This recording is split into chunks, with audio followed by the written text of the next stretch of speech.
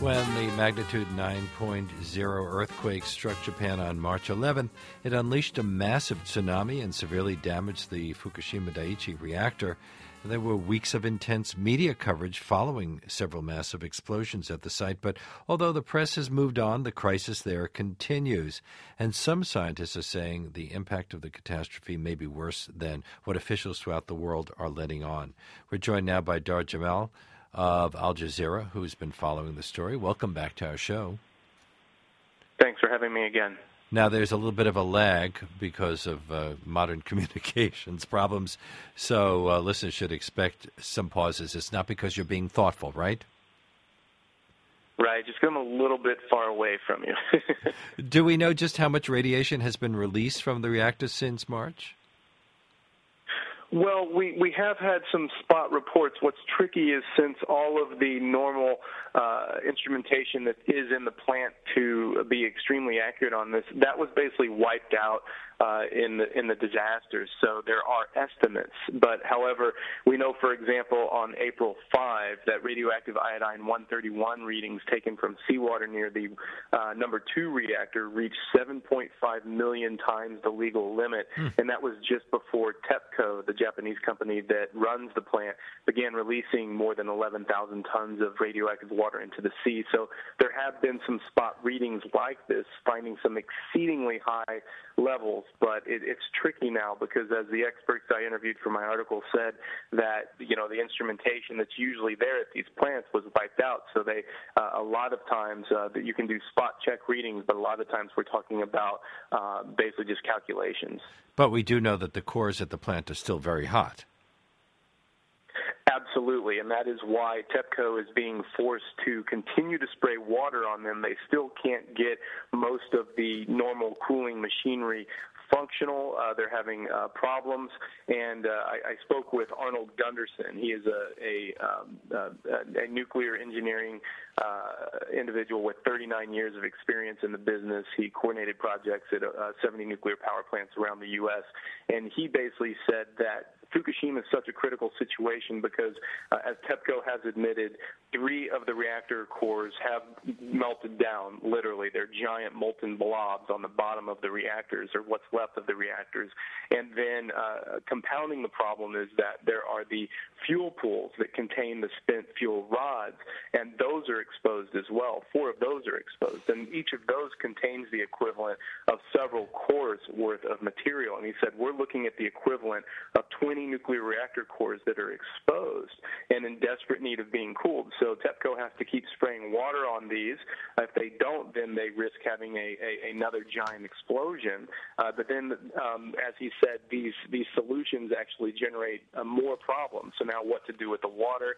As I mentioned briefly ago, that we've had at least 11,000 tons that they've had to just release back into the ocean. And now that water just keeps building and building and building up. And the big problem is, what are they going to do with that? Because they definitely cannot stop spraying the water on these cores and these spent fuel rods. And so we're looking at a situation where it's going to be kind of come to a climax insofar as they're going to have to figure out a way to get rid of these cores.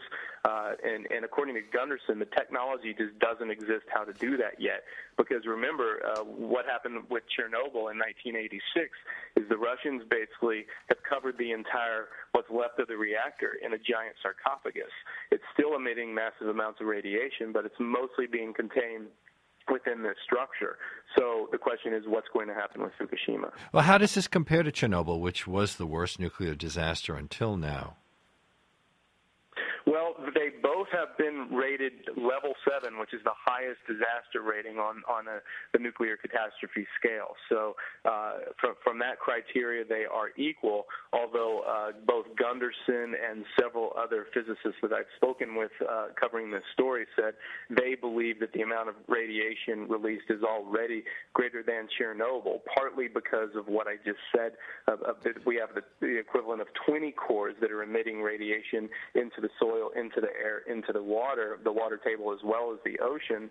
Whereas with Chernobyl, of course, we only had one core that had to be dealt with, and that these continue to emit radiation as we speak. Because if you do follow some of the news coverage, and early on, some of the news was showing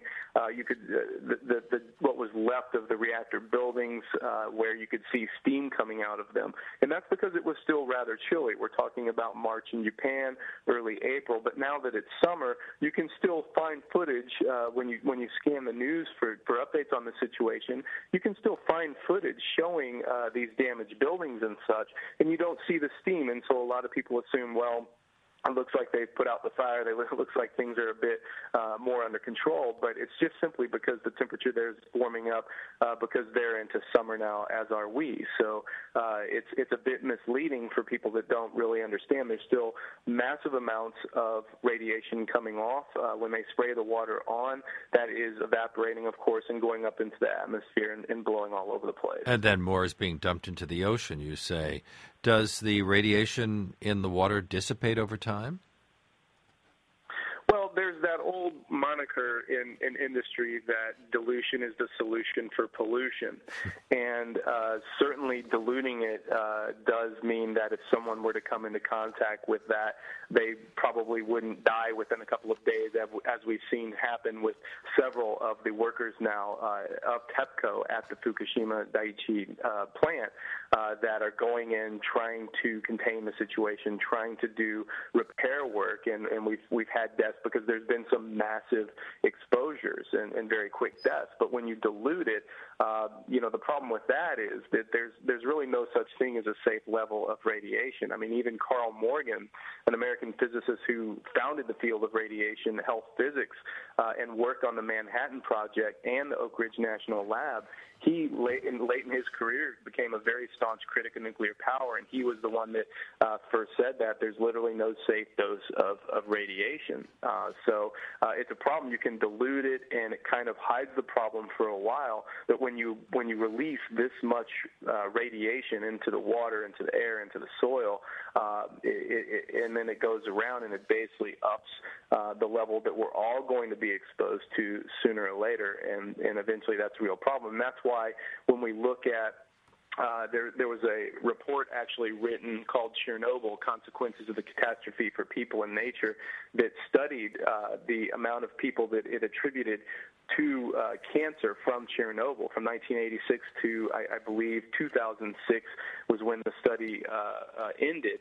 And it was actually authored by 3 Russian scientists and edited by a medical doctor here in the United States, published in the New York Academy of Sciences in 2009, found almost 1 million deaths attributed to Chernobyl. So obviously, we can do the dilution of the radiation, but over time it is going to turn up, and this is why, for example, in Germany today we still have radioactive boar running around because of Chernobyl. But I'm assuming that off of Japan we're going to see a lot of radioactive sea life, and whales are going to be contaminated, and fish which cross the Pacific Ocean will be contaminated.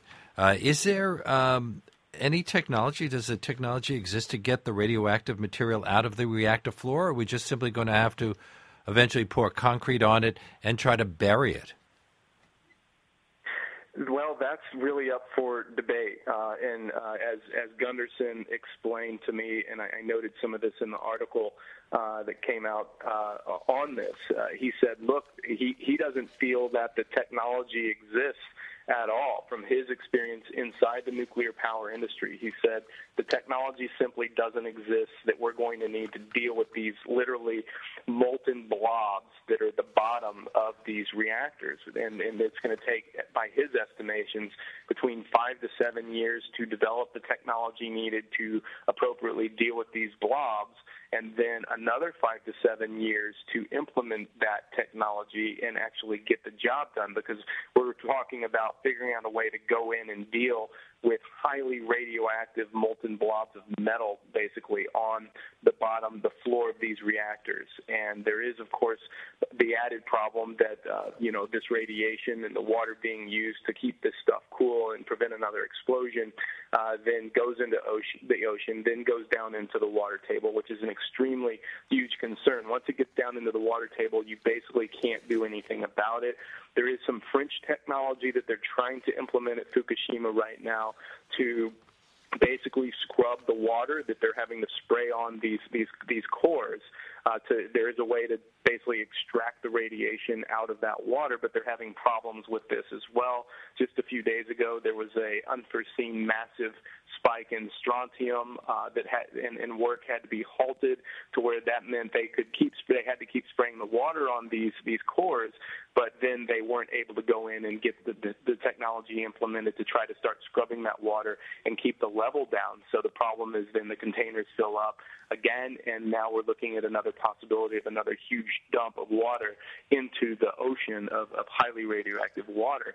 And of course, this, as you just mentioned, contaminating the sea life. This is why we've had complaints from North Korea, from South Korea, neighboring countries to the government of Japan to do more to try to prevent this sort of thing happening with TEPCO. But TEPCO is clearly between a rock and a hard place. They have to keep these things cool. They have to keep spraying the water.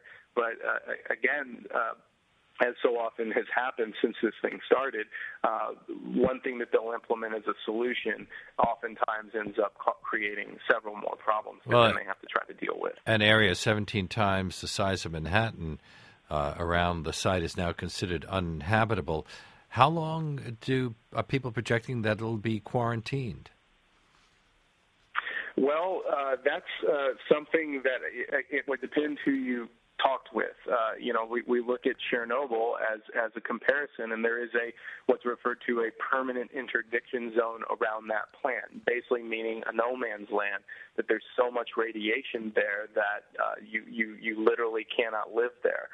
But it's interesting. I would say it's funny if there wasn't so much at stake, but the fact that the government or a company will draw a hard line, a radius, in this case a 20-kilometer radius around the plant, and say, okay, everyone outside of that has to, there's a mandatory evacuation, but if you're at 21 kilometers, you're going to be okay. And, if you just use a little common sense and understand wind patterns, and you can find some of the maps are online and pretty easy to find of where readings have been taken, that, the radiation is being blown around by the wind, and oftentimes it's a bit random. So obviously that's the most heavily affected area, and probably no one will live there again. But there are very, very intense hotspots of radioactive hotspots quite far away, sometimes several hundred kilometers away from that, basically the epicenter of the plant. And so the problem with these dead zones, these no man's lands, is that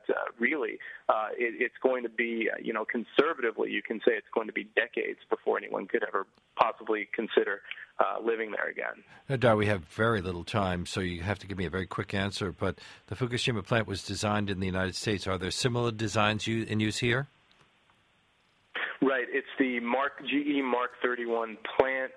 Mark 1 plant, and there are several dozen of the exact same plants here in the U.S. In fact, there's one up at the head of the Mississippi. I'm reassured, but Dahr, we have to end it there, unfortunately. Dahr Jamail of Al Jazeera, thank you so much for talking with us today and scaring the heck out of us. Thank you.